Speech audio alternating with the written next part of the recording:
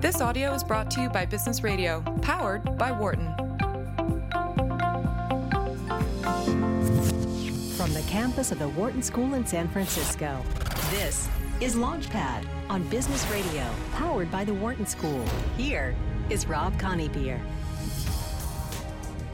Hello and welcome to Launchpad on SiriusXM's Business Radio, powered by the Wharton School. I'm your host this week, Rob Conybeer. I'm broadcasting live from Wharton's San Francisco campus. I'm a founder and managing director at Shasta Ventures, where we focus on investing in early stage companies. It's a leading venture capital firm based out in the Silicon Valley Bay Area. So what is Launchpad? Launchpad is all about the ins and outs of planning a new business, raising the money you need, and making connections that count. We're live every Wednesday at 7 p.m. Eastern, 4 p.m. Pacific, and I switch off hosting with Carl Ulrich, who's the Vice Dean of Entrepreneurship and Innovation at the Wharton School. If you're listening right now and you have any comments or questions during the show, give us a call. Our phone number is 844-WHARTON. That's 1-844-942-7866. So tonight we have two great guests. For the first hour, we have Jonathan Abrams. He is a social media entrepreneur. He's pretty well known for being the founder of Friendster, and his latest creation, which we're going to hear all about, is Nuzzle, where he's the CEO. And then the second half of the show, from 5 to 6 p.m. Pacific time, we'll hear from Chris Hutchins, who's the CEO and co-founder of personal finance startup Grove. I'm thrilled to welcome to the show my first guest, Jonathan Abrams. Thank you so much for joining us today. Sure, happy to be here. So Jonathan Abrams is an entrepreneur who is pretty famous in the social media space before it was even called social media. He created the category. He created the site Friendster in 2002. It skyrocketed to success with millions of users in just a few months. They were one of the first startups to really learn about scaling challenges because of the success and the excitement for what they were doing. Things obviously didn't stay quite that way, but he's learned a lot from that and created a lot of this. He's moved on from Friendster. He's creating new companies in the social media space, including Nuzzle, a news monitoring startup for people and businesses. So the first thing that I'd love to talk about just briefly before we get into the show is just share what Friendster was. And I know you've talked a lot about it in the past, but just share what was the inspiration for it and what the site was for people that might not be familiar with it. Sure. So the inspiration for Friendster really was my entire life and career. I don't really have one of those Pez dispenser stories, those sort of fake origin stories. I had been interested in using computers to connect people, really, since I got my Commodore 64, maybe a couple years after that, because when I first got it, I didn't have a modem. But even before the internet, I don't know, for viewers who are young, they're not even going to know what this is, BBSs. When these were, you'd connect your Commodore or Apple computer with a modem to a telephone line, and you could still, even though the internet wasn't there yet, you could talk to other people. And that was a bulletin board system. Bulletin board system, exactly. And I even ran one on my own Commodore 64 when I was a teenager. Of course, I had one phone line, so you couldn't even be on the BBS at the same time as somebody else. If one of my friends was using it and another person tried to use it, and the sum total users was probably like 5 people, they'd get a busy signal. You'd have to wait until one person logged off so the next person could even go on. It's hard to imagine something like Twitter where you could have 5 concurrent users. Right. So, I mean, to think about something like Friendster in the context of a BBS that only one person can use at a time is kind of funny. But many years later, after being somebody who'd spent my whole career doing that kind of stuff at Netscape, at Nortel, it was all about connecting people using technology.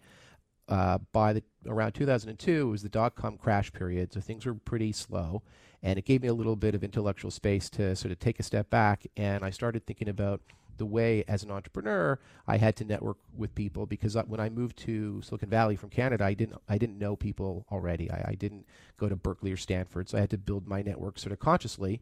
And I had been interested in how people connected on the internet really my whole life, or on computer networks. And prior to Friendster, people would generally use pseudonyms or handles, and you didn't really bring your real-life connections, whether they were friends, colleagues, family, neighbors, whatever. You didn't really bring that into your online life. They were very, very separate. And so I had this crazy idea of something where people would actually use their real names and their real photos. And that whole sort of 6 degrees of separation concept, what if you actually mapped that out instead of just being a concept in a book? What if it was really on your computer screen and you could see, I know Rob, but here's 3 other people that Rob knows that I could meet through Rob, or maybe I'm looking at somebody's interesting profile and it says, well, actually, Rob, and that person knows Rob, and this is not just a random person. This is somebody who has a connection to you. So one of the things that I've seen with companies when they get started and they have this, you talked about the bullshit origin story, or I don't know if fake is what you use that phrase. Excuse me. I don't know if we're allowed to say those words on this. Oh, we're on Sirius XM. Okay. So is where the idea comes from, this idea of having an authentic profile. Where did that come from? Was it something you saw and it just struck you one day, or was it in conversations with other people that it kind of evolved to that idea, that insight? Like I said, it wasn't actually just a moment. So there was no apple falling on my head. This was the result of years and years of being, whether it was on BBSs or Usenet or early online community things like e-groups or Hot or Not or whatever. It was, the fact that you would go on GeoCities or any of these kind of things and it was sort of anonymous, and you'd use a handle or something like that. But the idea that I had was that your real life connection should be reflected online, and you can't really do that if you're using handles and pseudonyms, right? Because if I'm looking at somebody's page and it turns out that they know you and I know you and we actually have this real life connection, you can only illustrate that if you actually have decided, which was a very bizarre idea at the time, that we should actually use our real names in photos. So that was sort of a prerequisite. But that in and of itself was a strange idea at the time. And how do you launch the initial part? How did you get the very first iteration of it up and running? All I did was invite some of my own friends to use it. I just sent out, it had an invite feature. And of course, today everybody is familiar with getting invites from websites and apps from other people you know. And but you created it. Maybe. It certainly wasn't as common then. So yeah, there was a feature where you would invite your friends, and you had an inherent sort of desire to do so because of the network effect. And so I basically was the first user of this prototype, invited a few people, and they got an email. And of course, I think it's hard to understand how different that experience was with people who created social networks that were copied from Friendster, and after social networking was a thing and it was in the news and magazines and stuff, because like when people got that invite, they had no idea, what is this? And some people probably thought it was a scam or a joke or whatever. But did you code it yourself? Yeah, the first version. So I just invited friends, and most of them tried it out, and it was just a pretty interesting thing because immediately they saw a couple pictures of people they knew, and people are pretty interested in seeing pictures of your friends or people you know, right? Yeah. It's the kind of thing that caught people's attention. So people quickly started inviting their friends, and they invited their friends, and it literally grew from me just inviting 10 or 20 of my friends to millions of users very quickly, and there was nothing other than that. It really was one of those unique organic exponential And did it growth start stories. as effectively a project, something you wanted to work on, or had you thought of it being a company from the very beginning? Like I said, it was the dot-com crash period. It was 2002, and I didn't necessarily assume that this was a business. It was pretty hard to know back then that this was even going to work, that people would really even use their real name or photo, that this was something. So I had no idea. But I also, because things were so sort of slow after the dot-com crash, I had, I guess, the time to sort of mess around with this crazy, goofy idea, and just say, yeah, well, why not build this? Why not really build this and see what would happen? When did you get your first inbound call from a prospective investor? It wasn't super quick, because what was happening early on was that the initial investors were people who knew me and just heard that I was working on something. And, so the initial angel investors were people who knew me. And then those initial rounds of investment were quite modest and small. And it was growing exponentially, but when it was growing from 100 people to 1,000 people, from 1,000 people to 10,000 people, that was still not necessarily a visible thing. By the middle of 2003, when it was being written about in almost every magazine and newspaper in the country, that's when things changed, and I started getting all these inbound calls because it turned out that somebody who's, I was, I guess, in my early 30s in San Francisco, or actually I was living in Mountain View at the time. But somebody in the Bay Area that age is connected to a lot of other people in their 20s and 30s in New York and LA, because people, anybody who's in their 20s and 30s in San Francisco probably has a lot of friends who are also in their 20s and 30s in LA and New York. So a very small number of degrees of separation from me were many young writers and journalists who were early users and thought it was fascinating and started writing articles about it. So we started getting all this press attention, and I think that's when the investor sort of group, who probably were older and not necessarily people using the product as much, started to read about it, and we started getting those kind of inquiries. Was that your first time fundraising? No, that was my second company. And, I've raised money for 4 venture-backed startups, and each experience has been actually completely different because things are always changing. And when I started my first company, I didn't even know what an angel investor was. I literally had no idea about that. I moved to Silicon Valley. I was an engineer at Netscape. I raised my first $1 million 2 years after moving here.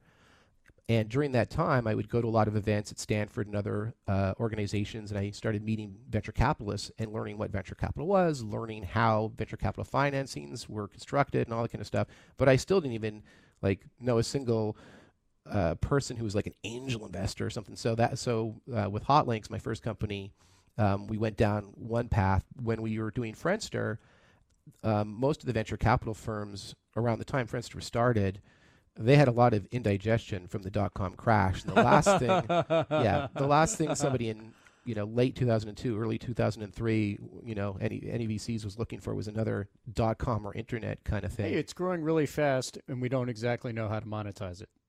Yeah, I think once it started growing and growing and growing, eventually the whole Web 2.0 and all that kind of stuff started, and Friendster I think was part of that.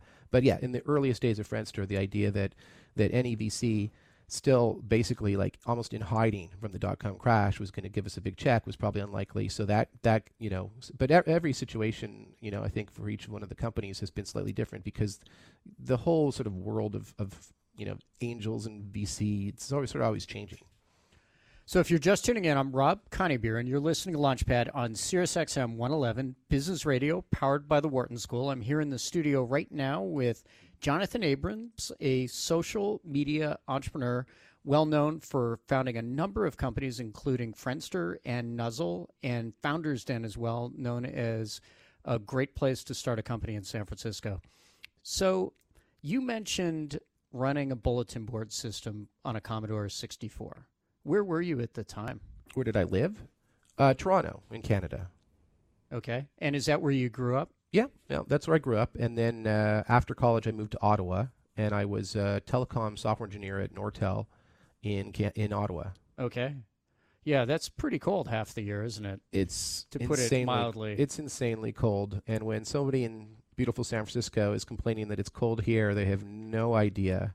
I don't know, unless you're from Saskatoon or Siberia or maybe North Dakota, you just have no idea how cold it can get in Ottawa in February. I have a pretty good idea. You have the canals ice over, and then everybody skates. Yeah, I actually had to plug my car in overnight. You have an engine block heater? Yeah, it's exactly. Okay. And I think that's something that most people in San Francisco, have no idea that you have to plug your car in so your engine doesn't freeze and break. So I want to come back to this Commodore 64. Mm-hmm. Was this your first computer?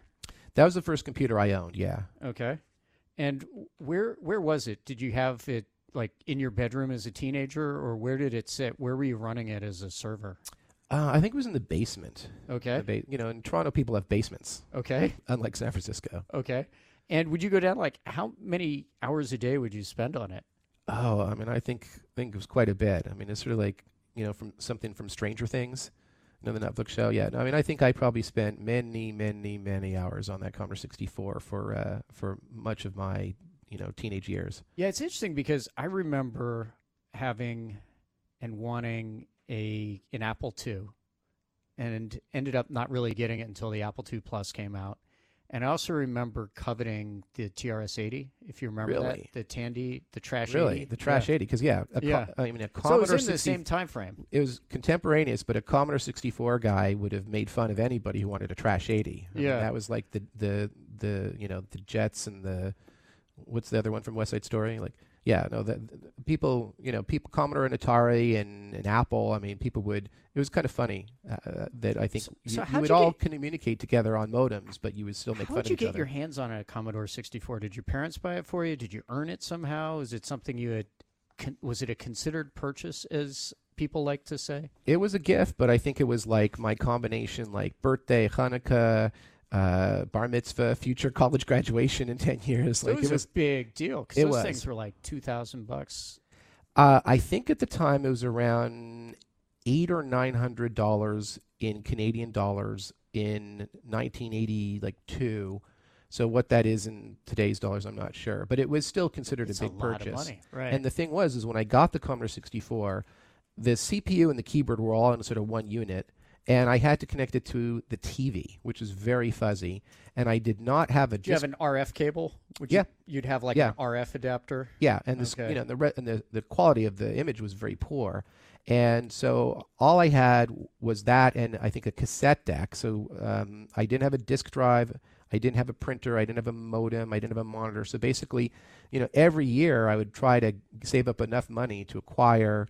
One of those things. One of the peripherals. Right, because the cassette deck was horrible and slow, so you had to get the disk drive, and then you needed a monitor so you could actually see the screen, because on a TV it was horrible, and then a printer, and then, of course, at some point a modem, so that I could actually sort of use this thing to communicate. But each one of those things was another purchase, all of them pretty expensive at the time. How many hours a day do you think you were on it?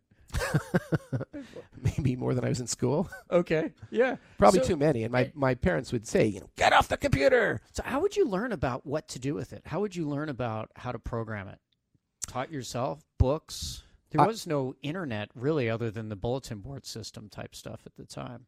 Yeah, I definitely taught myself because any classes at school, I knew more than the teachers did.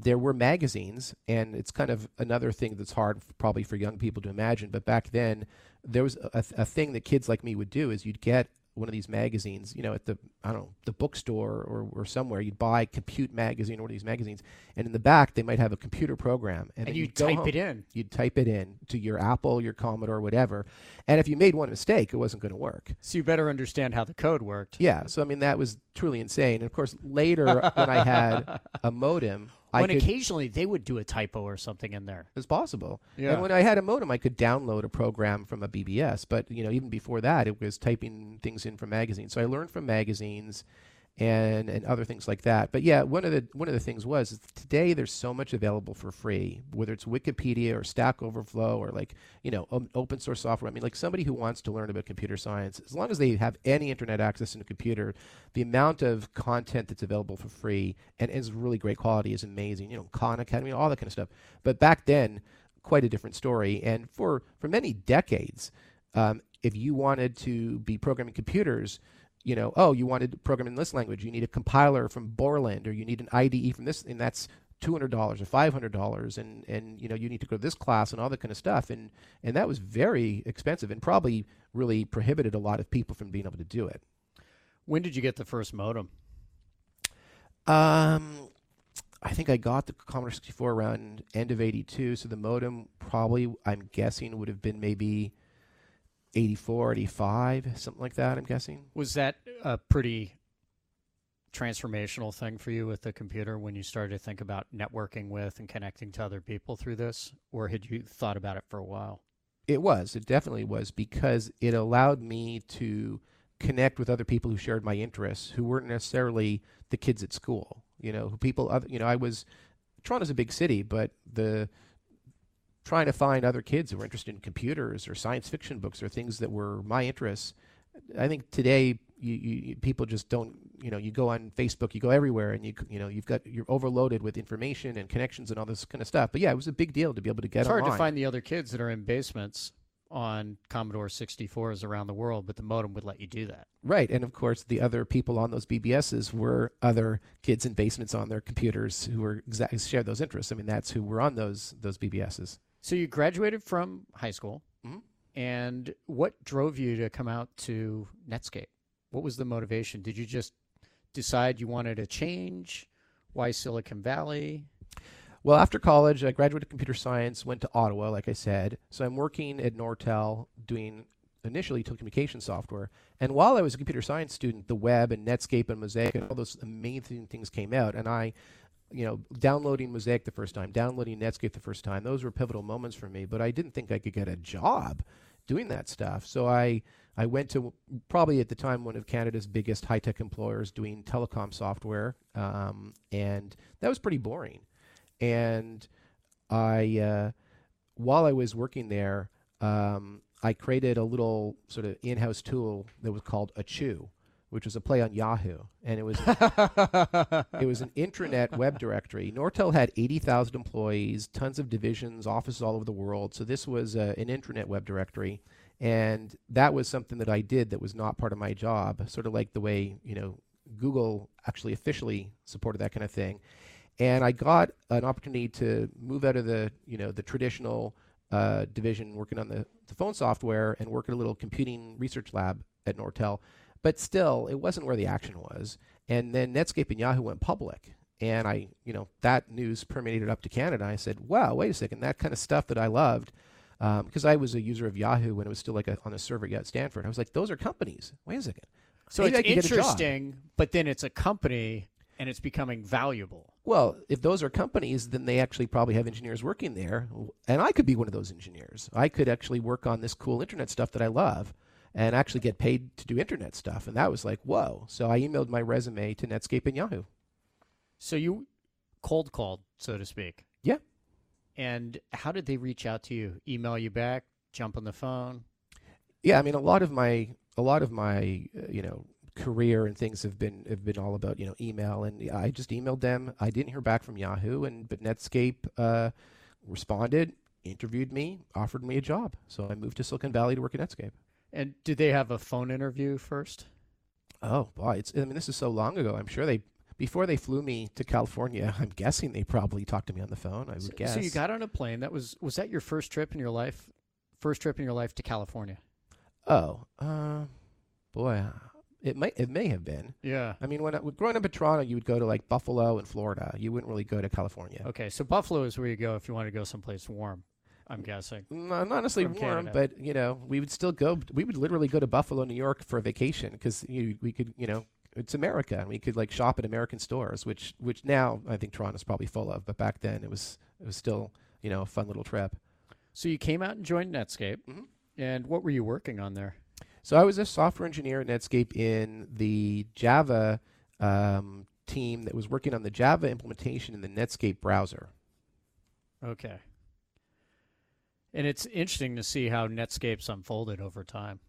Yeah, I mean, it was an amazing company, and at the time, a lot of the smartest people in Silicon Valley were working at Netscape, but we ended up getting kind of crushed by Microsoft, and the company, while I was there, went from 1,000. I mean, it had just gotten public, and then I emailed them a resume, and by the time I got there, I was like employee 1,000, and then while I was there, it went from 1,000 to 3,000, and we were trying to do so many things all at the same time, and at the same time, despite that, like you think about like webmail and instant messaging and just so many things, search engines, so many things that Netscape could have easily been positioned to have won or owned that they didn't do, and they were trying to do network computers and groupware and tools and e-commerce and like so many different things. And then ultimately Microsoft kind of crushed the browser. So I'm imagining you showing up at Netscape for the first day.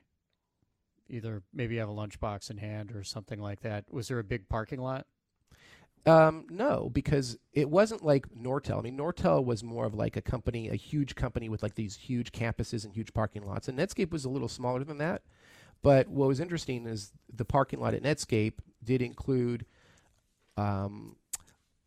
crazy cars. Like there would be Porsches. There would be what's that crazy car the that like Hummer? Schwarzenegger? Yeah, a Hummer. There was a Hummer or a Humvee, Yeah. and those were not the cars in the parking lot at Nortel in Canada, because there were engineers, of course, who had been pre-IPO at Netscape and made all this money, and you'd just come into the parking lot and there'd be these crazy kind of cars.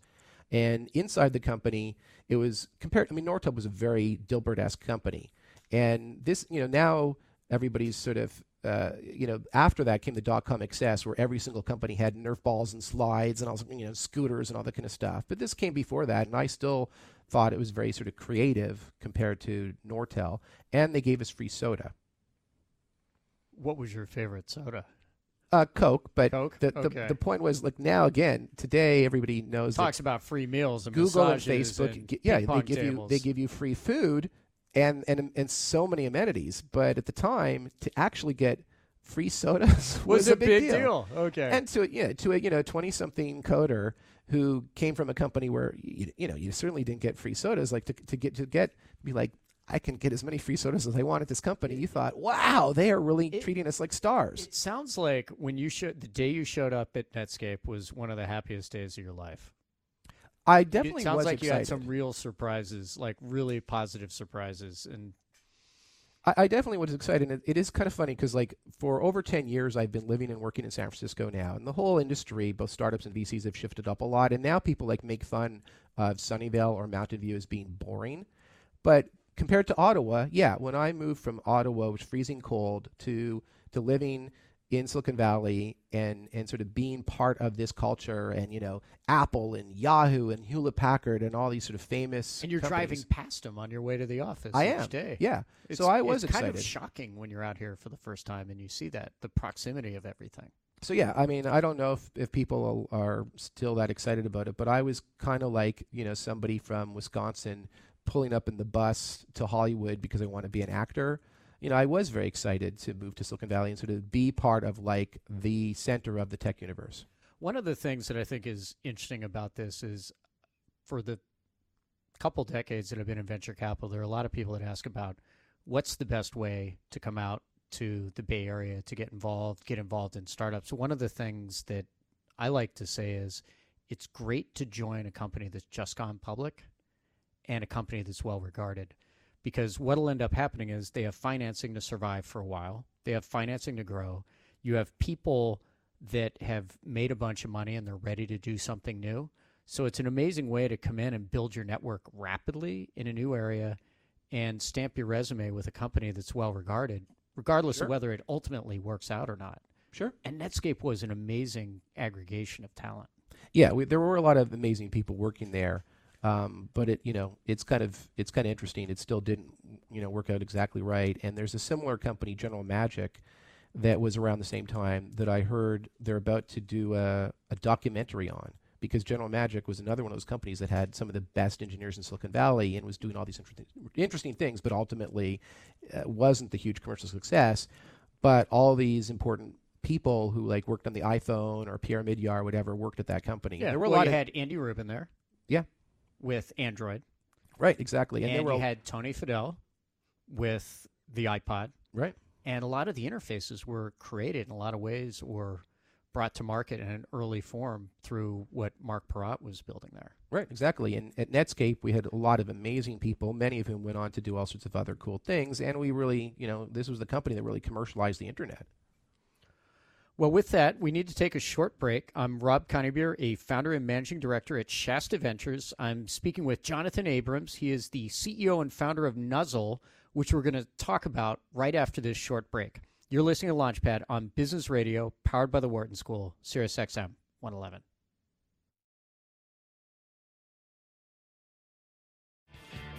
Welcome back to Launchpad on Sirius XM's Business Radio, powered by the Wharton School.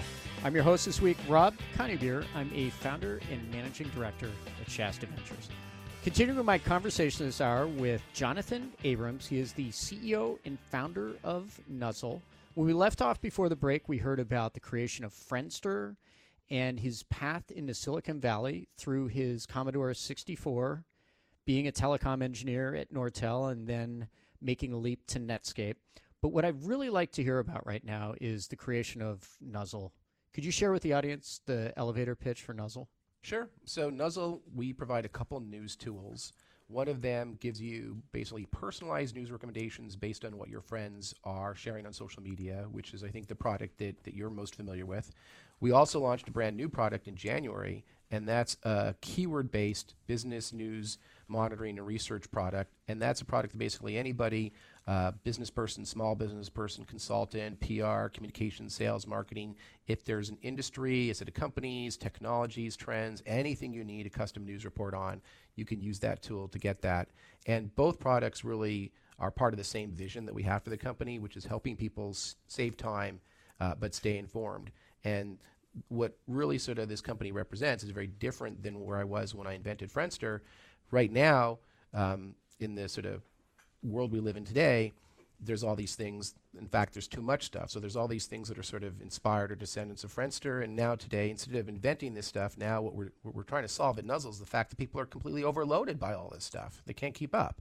They can't keep up with the news, and they can't keep up with the social sharing, and they can't keep up with all the apps and the notifications and all this kind of stuff. So that's sort of the new world we live in today that Nuzzle really entered in. I was like, man, I can't keep up with all this stuff. I need a tool that helps tell me, like, this is the important stuff you should pay attention to.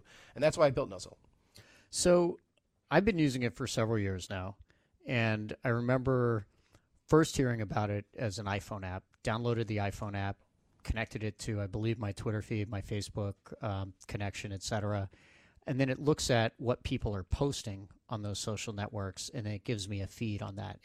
Is that a pretty typical user experience, or how do people tend to experience Nuzzle for the first time? Yeah, and it also includes if people are like retweeting or sharing. So it can be things that other people posted.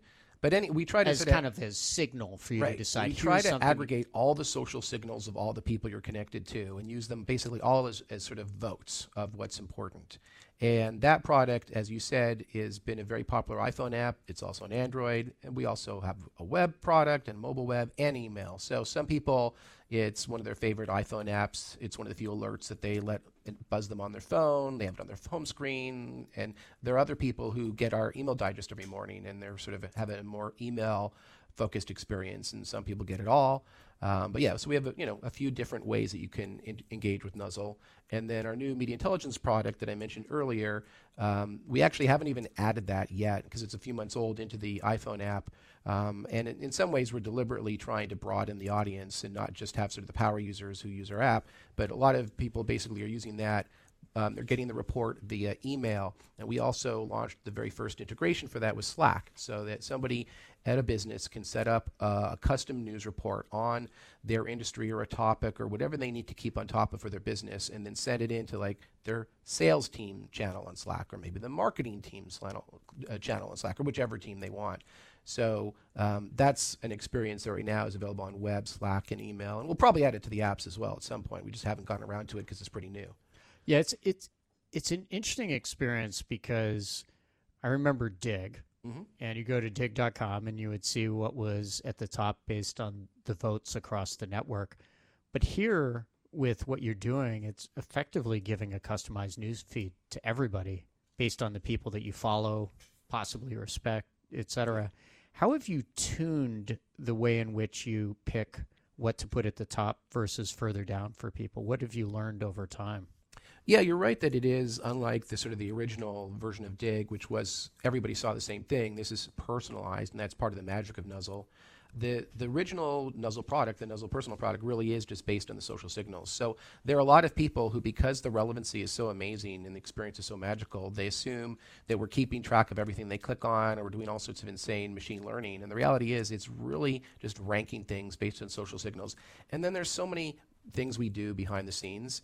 And to create a simple product, it's actually a lot of work. You have to do a lot of work behind the scenes to make it seem simple. So deduping and just so many things that Nuzzle has to do to sort of cope with a lot of the different things that publishers do. But really, it is largely based on the social signals. And then the new product, the media intelligence product, we're actually, in that product, we're aggregating even more stuff, and yet it's even sort of more simple because you can use the media intelligence product without connecting Twitter, LinkedIn, or Facebook. You can just type in keywords and say, I want to report on stainless steel manufacturing. And we will actually use Twitter data, even if you're not a Twitter user. To find out the best articles for that. Right. So to operate the Nuzzle personal service, we every day scan all the content being shared by around 100 million people on Facebook, Twitter, and LinkedIn. And we also have, like yourself, thousands of business influencers who use our product every day. So, as you mentioned, you're using it every day. There's a lot of CEOs, journalists, VCs, a lot of really interesting business influencers who are addicts of the product. And we now, from that data, know what sites those people read. So that is a signal we use to rank content. So if those people, you can sort of think of them as a panel as business influencers. If those people read Wall Street Journal more than they read VentureBeat, and VentureBeat more than they read some random blog, like that's ranking. Because you see what they click through on, not just what you serve up to them, right. but what they click so through that's on. data we use to sort of rank the authority and importance of news sources. We also, when it comes to a specific article, we also know that, let's say you wanted a report about, I don't know, coffee, or drinking a coffee, and like one story, let's say there were two stories from equally important publishers, and one got a ton of tweets and one did not. That's another signal we can use. And it's also, there's a search system, so we're looking at the keywords. So we're actually taking search and relevancy and social signals and reading behavior from our users and sort of authority scores of publishers. We take all of that and just automatically combine it and just give people a report. How big's the company today? How many people? We are very lean. We're under 10 people. We always have been. Wow. Yeah. That's amazing. Yeah, I mean, we've kept the company lean. We've seen a bunch of the other sort of news aggregation startups that were in Silicon Valley go to business, and now we've launched this entirely new sort of subscription business product that we're pretty excited about. And I think if we'd grown the company too big prematurely, we probably would have not even made it this long to do that. But it's kind of funny. I'd say every person at Nuzzle is probably doing the work of like 50 people on the Apple News team, where they have, just an iPhone app. Obviously, it's not on Android or email, and 200 people working on it. When did you start the company? We started working on this like full time in the beginning in 2012, and then we had our first amount of capital was the end of 2012. But we actually didn't launch the product until 2014. It took around a year and a half because when we launched on web, email, and iPhone. And actually, that's a lot of work getting all of those, and especially the iPhone design. We had an initial version of the iPhone app that we pretty much threw out and redid, because trying to the original prototype I coded myself, and it was basically a website, and I basically showed it to a bunch of people, and every one of them used it every day. So I thought, okay, there's something here. But then trying to cram that into the iPhone screen was quite a bit of work to get that experience into that tiny screen. So, and a lot of those interfaces hadn't been designed yet. Yeah, and of course we've had to change it over time. And it was smaller, and and we've had to change it over time because like the whole the flat look came, and so we've I mean, supporting iPhone, iPad, Android, web, email, mobile web, all that kind of stuff. It's a lot of work. So I'm looking at the icon right now, and I've looked at this icon every day for, I don't know, the last 3-4 years. You have the statistics. You could probably tell me how many times I've opened it. But is that a hedgehog, or it is a hedgehog? It is a hedgehog. A lot of Silicon Valley entrepreneurs love to create news aggregators and these types of tools. But a lot of them end up being super complicated and have very geeky names. And I wanted something that was a little bit more like Yahoo or Twitter in terms of the name, and then in terms of the icon, I was sort of inspired by. Did you consider calling it hedgehog? Calling it hedgehog? No, never. No, I wanted Not something I wanted something that was sort of a word and sort of wasn't, like Google or Twitter. And then the hedgehog, I actually deliberately thought I should have an animal, like the Twitter bird, or a few other examples like that. I thought that's a fun thing because this is the kind of thing that some people, I wanted it to be not intimidating to people. I wanted to sort of send the message that even though this is sort of a news aggregation tool, it's an easy. It's friendly. It's friendly. It's approachable. Yeah. Not too big. Mm-hmm. What other animals did you consider? The top 3 choices ended up being elephant, which I think does Evernote use an elephant? Yeah, that was kind of taken. Right. And then actually there was a rodent that I liked, and I actually did a test. Was it a type of rodent, a specific rodent? It probably was, but I actually was never quite sure if it was supposed to depict a rat or a mouse. It probably doesn't really matter. But I actually liked it, and to some sense, my sort of ironic sense of humor thought that a rat or rodent was actually maybe kind of funny. But what I did was I took the 3 top ones, the rat or mouse, the elephant, and the hedgehog, and I sent it to 50 friends, and specifically 25 men and 25 women, because I wanted to make sure I wasn't just being oblivious to how different types of people would react to this. And when I did that survey, the results were pretty overwhelming. Everybody hated the rat or mouse or whatever it was. So while I kind of thought it would have been funny to have a rat or mouse icon, the data of the 50 friend poll said, yeah, don't do that. And then who actually did the graphic design for the icon? I actually used a service called 99 Designs, which is a great service because it allows you to get a lot of choices and options. But you gave them direction. You said, we're going with a hedgehog. Well, the beauty of 99 Designs... Or did you do the hedgehog and the rat to test them side by side? Those were all finalists from 99 Designs. So the beauty of 99 Designs is it's essentially a contest. You put up $500, $1,000 or whatever, and people from all over the world submit things, and then you go in and you actually do give feedback, and you eliminate the ones you don't like, and then people do learn based on that feedback, and it tends, then there's some iterations that hopefully incorporate that feedback. But then I took the sort of the finalists at the end of that process, and then I surveyed the 50 friends, and that's when I got the feedback. Yeah, that rat or mouse idea, don't do that. Well, it's interesting because it sounds like it was a very focused approach. And at the same time, you didn't need to do hundreds. 50 was enough. You probably found out after the first 20 people, I would guess, which way it was going to end up. I mean, I think 50 friends is enough, but it was also 50 friends confirming the sort of finalists I'd already chosen. So yeah, it was all a pretty efficient process. But I had a very, very specific idea of the brand and what I wanted to do. And if you look, I think, at the history of some news aggregation products in Silicon Valley, some of them have very geeky sounding names, and they're very complicated products, and it's like, this is going to be great, just come in and spend 3 hours configuring it. Well, I have to say without question, it's the best newsreader I've ever used, and anybody that's listening right now should download it.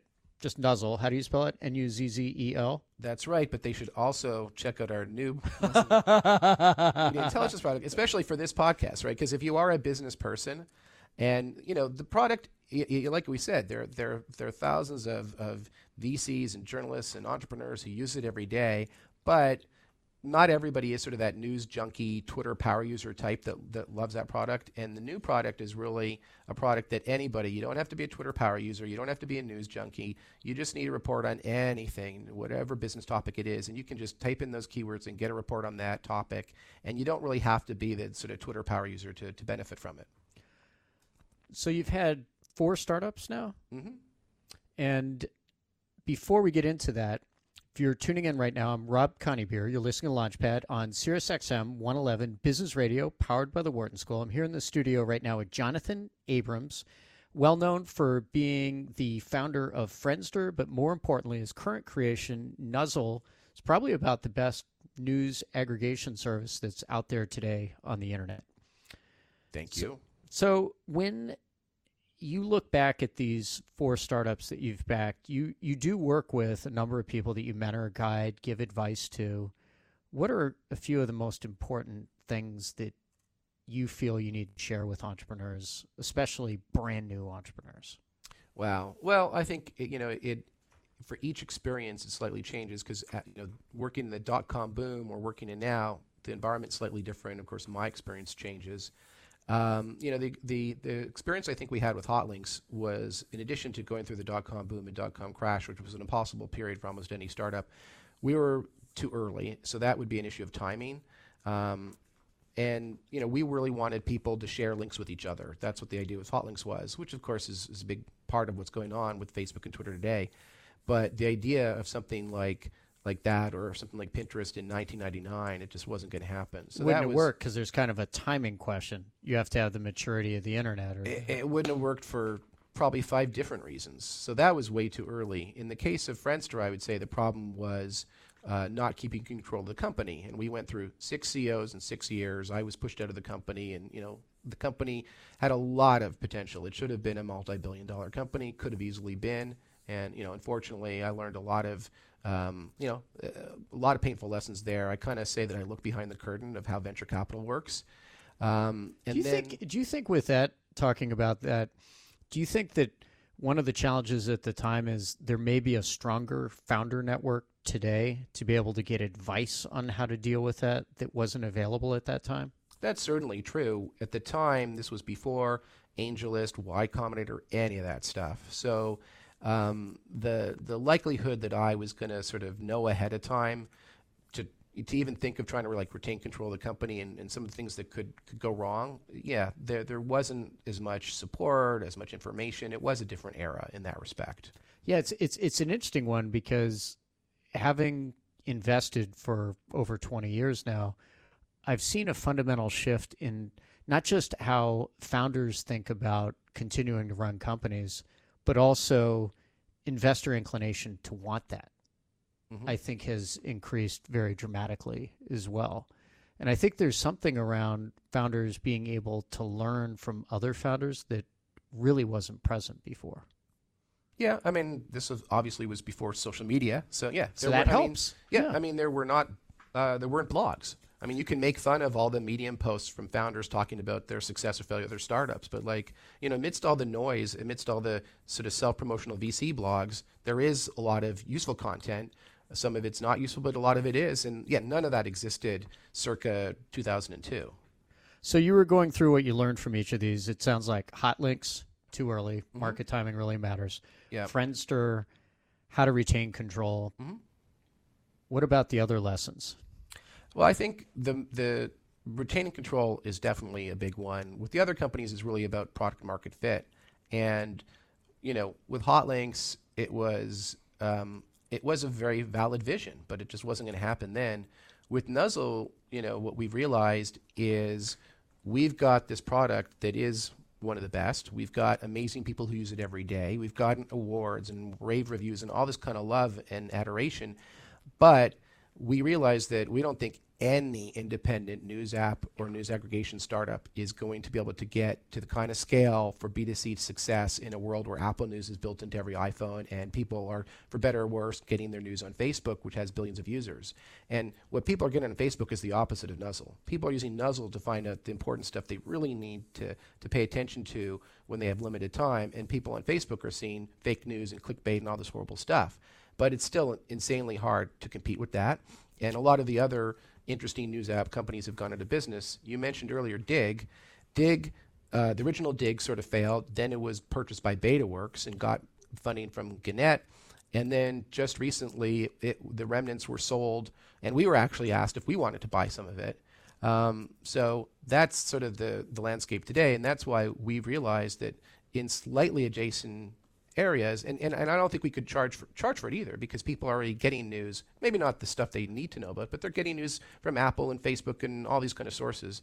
But people are paying a lot of money to companies like Meltwater and Cision and LexisNexis and Reuters and Bloomberg and Hootsuite for business intelligence, for media monitoring, for all these kind of things that are kind of slightly adjacent to what we're doing. And of course, we've always been really used by business users. It's not really been sort of just regular people using Nuzzle for entertainment or politics. It's been people who are sort of these business influencers. So that's a big realization that we've had now. And, and again, product market fit, there's two parts of it. One of it is product and one of it is market. And I'm pretty good at creating products, obviously, from Friendster and Nuzzle. But the thing is, if you have a great product, but you're not in the right market, that's where so many startups are just not going to make it. Are these the three biggest pieces of advice you give as a mentor? Or does it depend a lot on what you see? You get to know somebody, and then you have a lot of pattern recognition from what you've experienced before? Well, I hate the term pattern recognition, actually. It's a pet peeve of mine. I think, what I do is not pattern recognition. I think that's, the fact that VCs actually brag about doing pattern recognition is a problem. But I also don't love generic advice. And and saying, retain control. The reality is an inexperienced entrepreneur may not have the opportunity, and for them to even understand what that even means early on is challenging. But when I am advising or mentoring startups, whether it's at Founders Den or an angel investor or many of the other things I'm involved in, I like to give advice that is specific and contextual, not generic advice. I mean, a lot of the advice I think that VCs give on Twitter and Medium and blogs is very generic.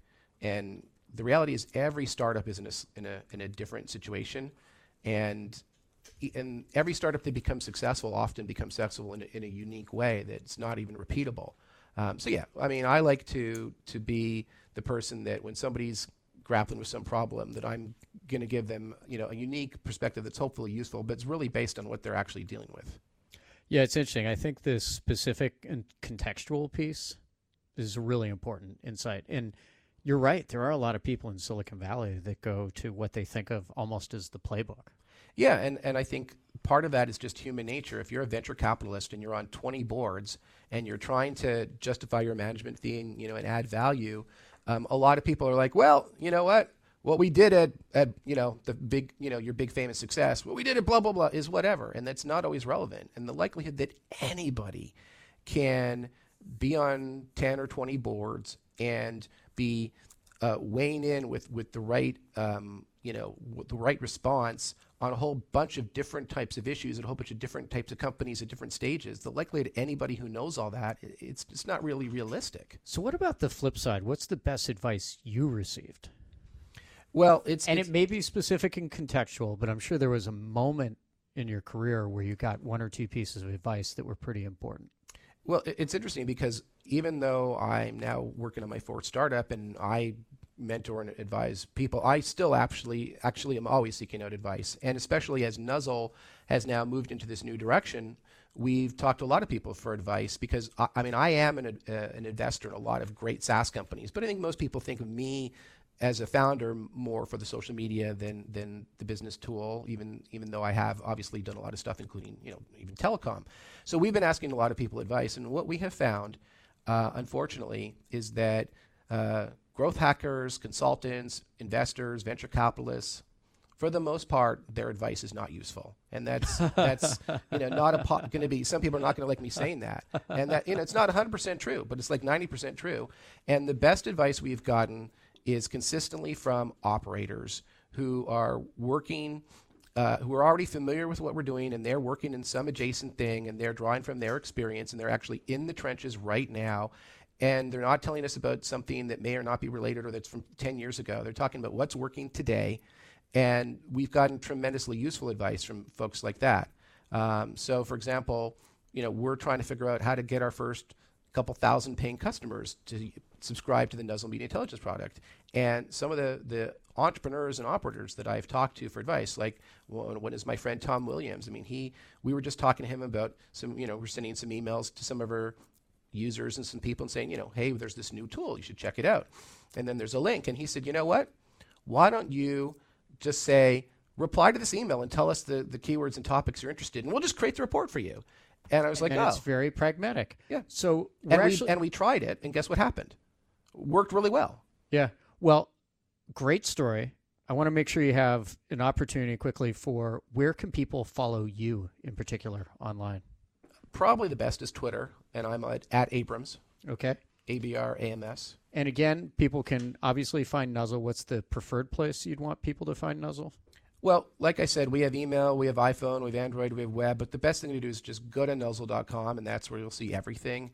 And the Nuzzle Media Intelligence product is at nuzzle.com/intelligence. Great. And for people who might not know how to spell it, Nuzzzel. Nuzzle. But the good thing is if you go to nuzzle.com, it redirects. Of course it does. It's part of your experience. But Jonathan, thank you so much for My joining pleasure. us today. It's been a lot of fun. So we need to take a short break. Just ahead, I'll speak with Chris Hutchins. He's the CEO and co-founder of personal finance startup Grove. I'm Rob Conybeare, a founder and managing director at Shasta Ventures, and you're listening to Launchpad on Business Radio, SiriusXM 111. For more guest interviews, check out our Wharton Business Radio Highlights podcast on iTunes and Google Play.